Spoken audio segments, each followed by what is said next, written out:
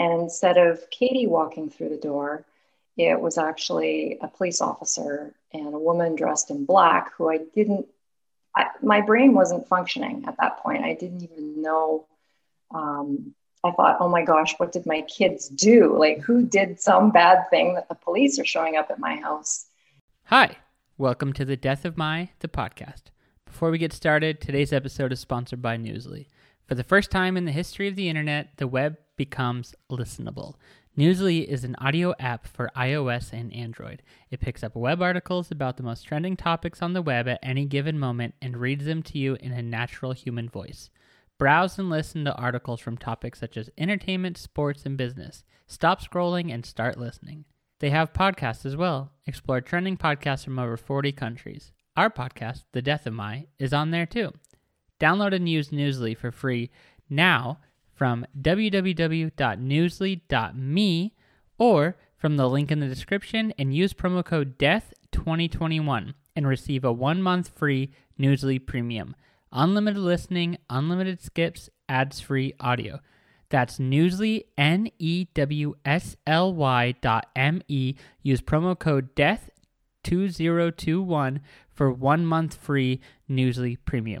Hi, it's your dad. Just calling to say hi. Check in up and see how you're doing. I hope all is well. Everything's pretty much the same here. I'm doing okay. I love you.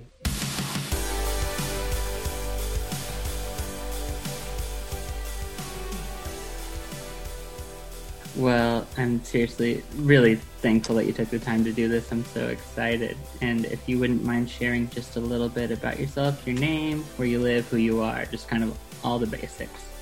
Okay.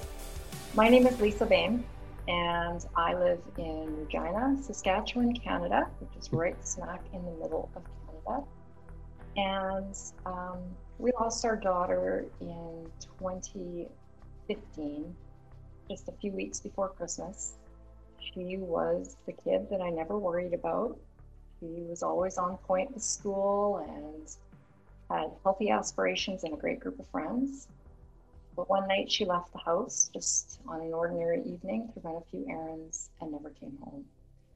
She had been involved with a head-on collision and she died on the scene. And like so many parents out there, it's been figuring out this way through grief.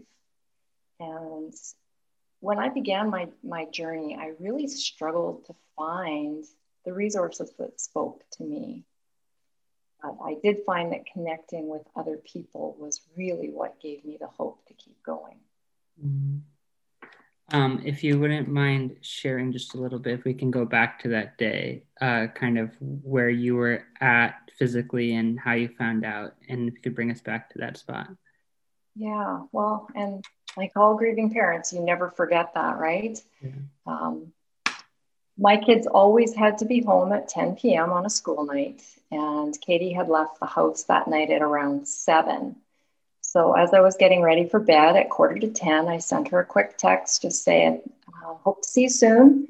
I know you're on your way, and, continue to get ready for bed. And actually, my husband and I were both kind of lying in bed with our books, and the doorbell rang at 10 o'clock. And instead of Katie walking through the door, it was actually a police officer and a woman dressed in black who my brain wasn't functioning at that point. I didn't even know. I thought, oh my gosh, what did my kids do? Like, who did some bad thing that the police are showing up at my house?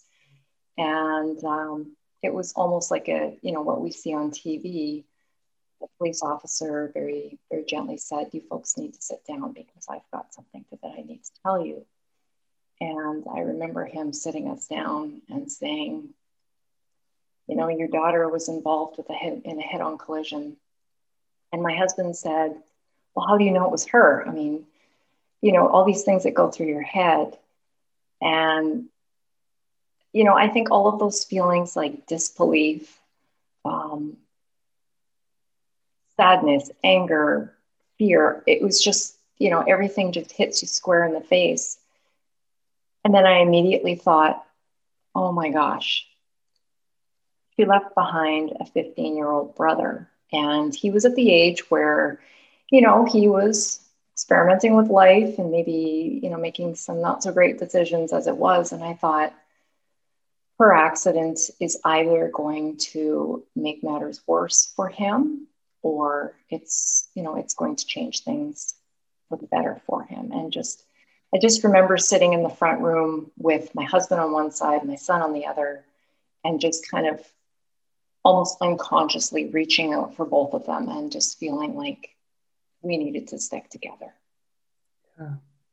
I mean, I couldn't imagine, right? Like you have your own personal emotions, like what you're feeling, but then you're also still a mom. And I know that's a big part of what you talk about now, but it's like you have another child and you have your husband. And when I talk to people, I'm always just so impressed that you're able to, take care of yourself, hopefully, and then everyone else. So what was it like with your friends and family kind of the next few weeks after that? Did you see people coming in closer or push away? What was that like? Well, I feel like, up to the funeral, everyone, is rushing to come to your side. I remember one point, actually, the doorbell rang, and I just remember saying out loud, I wish people would just leave us alone, just because it's that constant bombardment. And, as much as I knew that they wanted to show support and send flowers and food, it's exhausting. Yeah. But then I almost think you got to be careful what you wish for, because in the weeks, days, months that came, um, everyone else's worlds continued to spin. They went back to work. They continued to take their kids to activities, and my world had quit spinning. The people that I thought would be my best supporters weren't actually in a position that they were able to be there for me. My family, for instance, outside of my husband and son, had always been there for us. And I think they wanted to be there for us, but because they also suffered the loss of their grandchild, they were grieving too. They were grieving for the fact that they couldn't fix this problem. Yeah. So I really needed to turn elsewhere for support, because I did find like my family and friends almost disappeared. Yeah.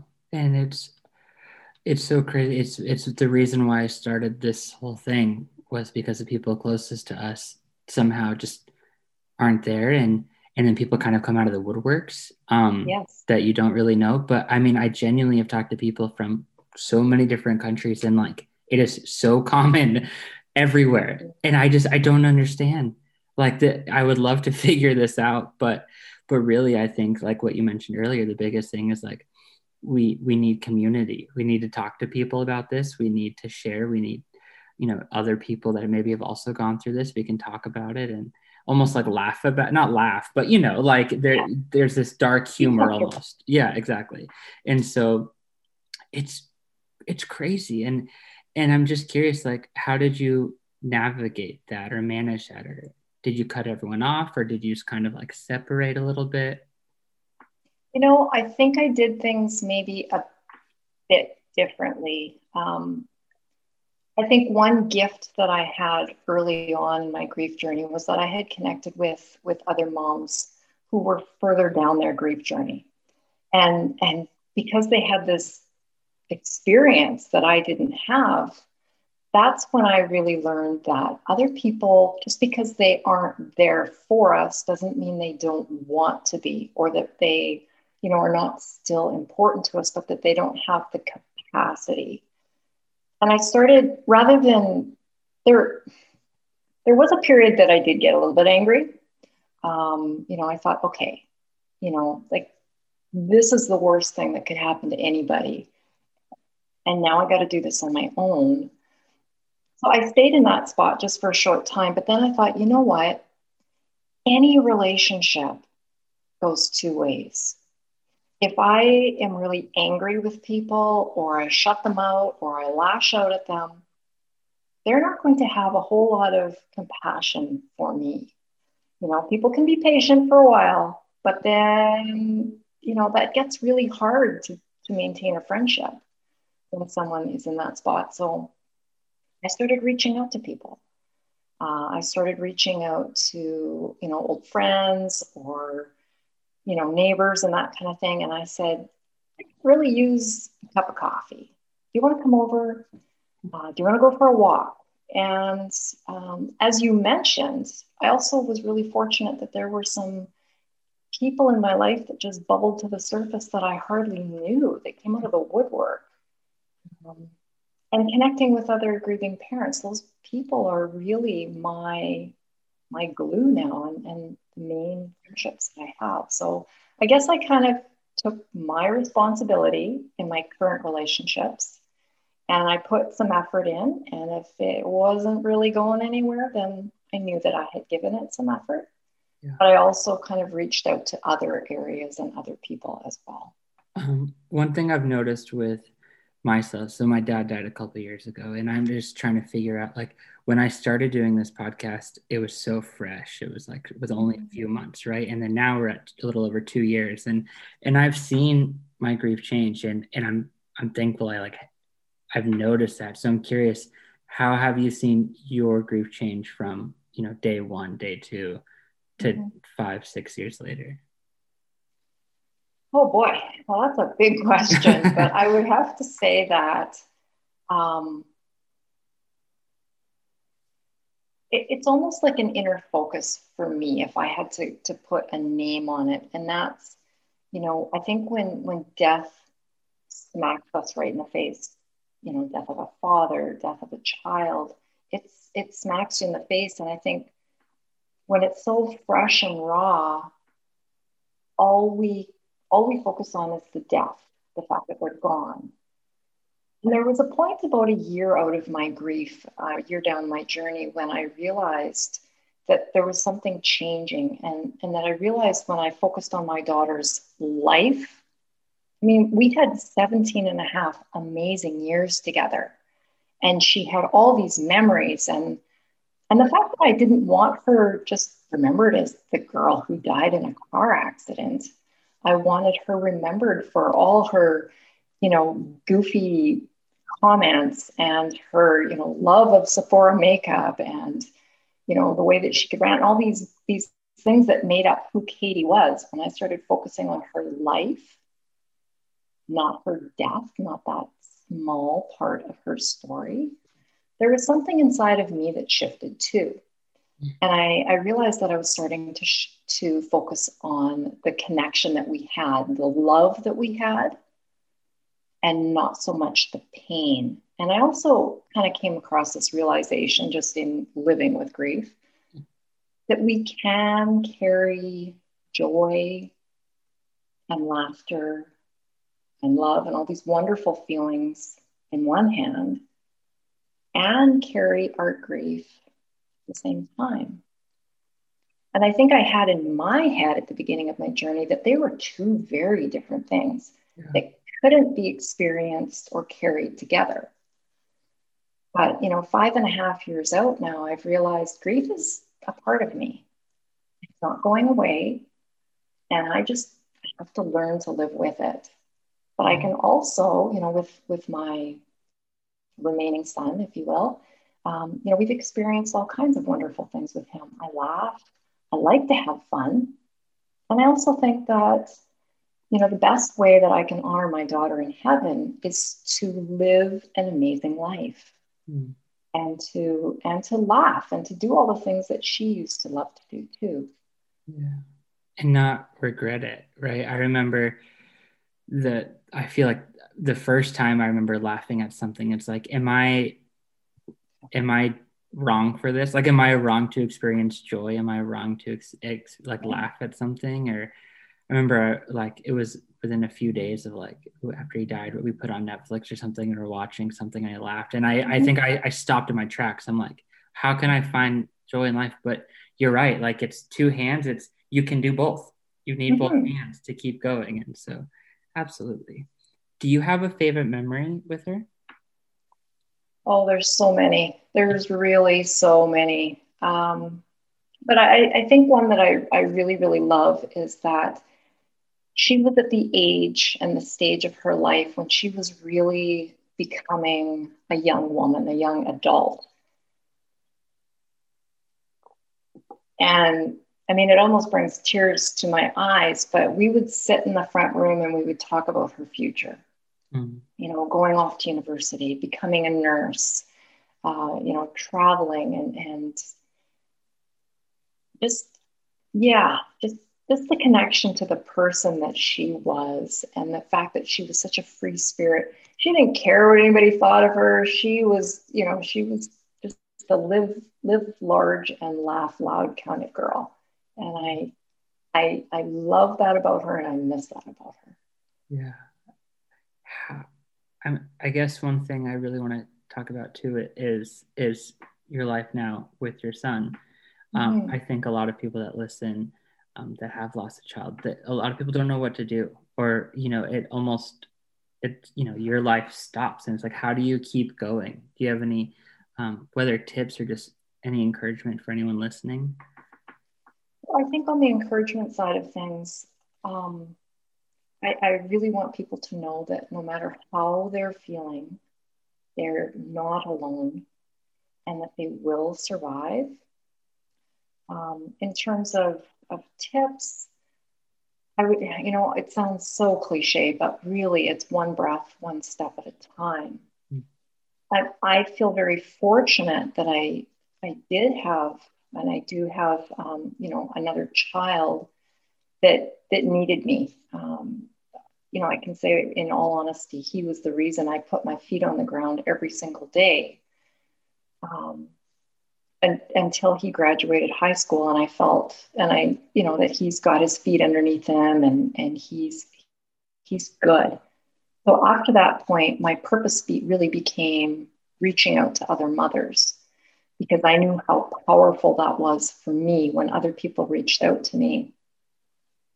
So I really think that we've got to honor the pain for sure, 100%. There's no getting around. We can't just put it in a box over there and forget about it. We've got to work through it, really. And yet at the same time, I think that finding ways to honor my daughter, doing projects, because she died on an unlit road, actually part of the freeway that goes around my city. For whatever reason, it never had proper lighting.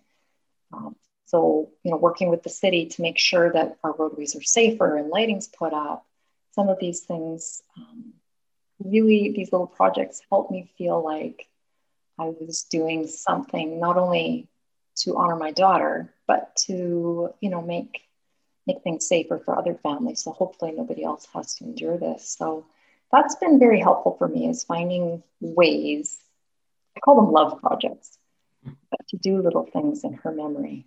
Yeah. Transitioning from that into your life now, at least what I have seen as your life with your book and what you're working, would you mind talking about that and what it is that you're doing? Sure. Well, as I mentioned, I found after we lost Katie that there weren't a lot of really positive resources out there, especially for, particularly to moms. So when I was in a space that I began working on my own healing, I found writing very cathartic. And, I just started making notes and writing, random things, or so it seemed. And then one day when I went back and started looking at my past writing, I said to my husband, I think I have a book here. And so anyway, I put together everything that really has helped me into a book. And then I published that in 2019. And then after I published the book, I thought, well, I think people need more than just a book. So I started creating other resources like courses and just downloadables. And right now I'm working on a membership group so that I can just have a constantly growing library and a resource center for grieving moms. I love that. How was it writing the book? Like, I mean, I know you were writing before, so like it gave you, I guess, like when you open that stuff back up and you're reading it, it brings back all those feelings and all those emotions. What was that like? Yeah, I won't lie. There were a lot of tears in writing this book. And interestingly enough, I mean, I've never written a book before. Editing, I probably put as much time into the editing part as I did the writing, and rereading my words. There were certain parts of the book that if I were to read them out loud right now, it would still move me to tears. And, it's an emotional thing, but I found it very healing at the same time, because I think we do need to face our feelings. I think we need to, manage our feelings. And I think in a way we almost need to purge them. And by putting them on paper or, typing them into a computer, it was almost therapy in itself. Yeah. How did you find other mothers? Like once this happened, how did you find other mothers that have lost a child? Interestingly enough, I work at the hospital here in cancer care. And interestingly enough, there was a woman upstairs, and we always scratch our heads about this now, but she worked upstairs. I always knew who she was. She always knew who I was. I don't even know that we had ever actually spoken, but she lost a son who was also a teenager in a car accident. And she reached out to me right away and invited me into a small local group here where I live. So I was introduced to other grieving moms fairly quickly. Mm. And then, just being in the online space and just sharing my feelings quite freely. Yeah. I just found that we found each other, whether it's in private Facebook groups or, different social media, or people would say, hey, my neighbor or my friend just lost a child. Would it be okay if I passed your information on? It would really be nice if she had somebody to talk to. And of course, my answer was always yes. Yeah. That's Yeah. awesome. I mean, I have someone in particular down here that same situation happened. So Yeah. definitely worth, and you're open to connect with whosoever. Absolutely. Yeah. Absolutely. I think, as I said, one of the more important things is just to realize that we're not alone, because it is such an isolated feeling. Yeah. What are some of the resources you've created, and how are they tackling grief? Well, I think the biggest thing is just, the basic self-care, because I think everybody can relate to this in their loss, that in the very, very beginning, we're just so lost. The idea of getting out of bed, having a shower, putting on clean clothes is sometimes completely overwhelming. Yeah. So I have got some very, very simple self-care guides. Love it. And just downloads on some of those baby steps. Actually, I was working on a resource today. I don't quite have it ready, but just on simple things we can do, whether it's the way we think about things, reaching out. Where do I reach out? So I try to keep things very, very simple. I also work one-on-one with moms when they're ready. I mean, most people are not ready right off the hop because it is work, right? Yeah. Dealing with any kind of struggle in life is work. I love the idea of the baby steps, because that grief brain fog is so real, right? Like you can't think, you can't function, like there's nothing there. So having something like that, like I love it. And the more people I talk to, the more things are like coming and coming. And I love that, because no one knows what to do except for people that have gone through it. How can someone be a better friend to someone that's grieving? Excellent points. And actually, such a great topic that in the very back of my book, I have an appendix called For the Supporters, because so many people have said to me, don't know what to say. And that, truthfully, I think our supporters, our friends, our family, they want to stay and do the right things, but they're so scared. Yeah. And sometimes that results in people doing or saying nothing, which anybody who's been on any kind of grief journey knows is so hurtful. But I would say stay away from the cliches. Please don't tell us that God needed another angel. Please don't tell us that, God doesn't give you anything more than you can handle, or at least you have other children, or any of these awful cliches. If you don't know what to say, I really appreciate it when people just say, I don't know what to say. I want to be there. I want to help you. I might say the wrong thing. And I always try and remember too that I was once that person that didn't know what to say. So I always try and give other people grace. But I would say just be there. Do something, say something. And as long as it's coming from your heart, I think it will always be appreciated. And if someone that's listening had just lost a child, what is something you'd want to share with them? Oh. Well, I would love to wrap them up in my arms and tell them that they, there will come a time when they will feel better than they're feeling right now. That grief does change. It doesn't go away, but it does change. It does lighten. And that there's so many people out there like myself that are willing to listen, and share, and just really walk with them on this journey, because they're not alone. How can people find you and what you're working on, and where can they find your book and all the goods? All goods. Well, probably the one place that people can find a connection to everything is on my website, which is www.lisakboehm, B as in Bob, OEHM.com. And interestingly enough, my middle initial is not K. That is a nod to my daughter. That became my pen name. For whatever reason, myname.com was not available, so I put K in there for her. But people can find my book, the connection or the link to find my book on Amazon there, and as well as any of the resources that I currently have available and links to what's coming as well. I love that. Well, thank you so much for taking the time to do this. I really appreciate it. My pleasure. Thank you so much for talking.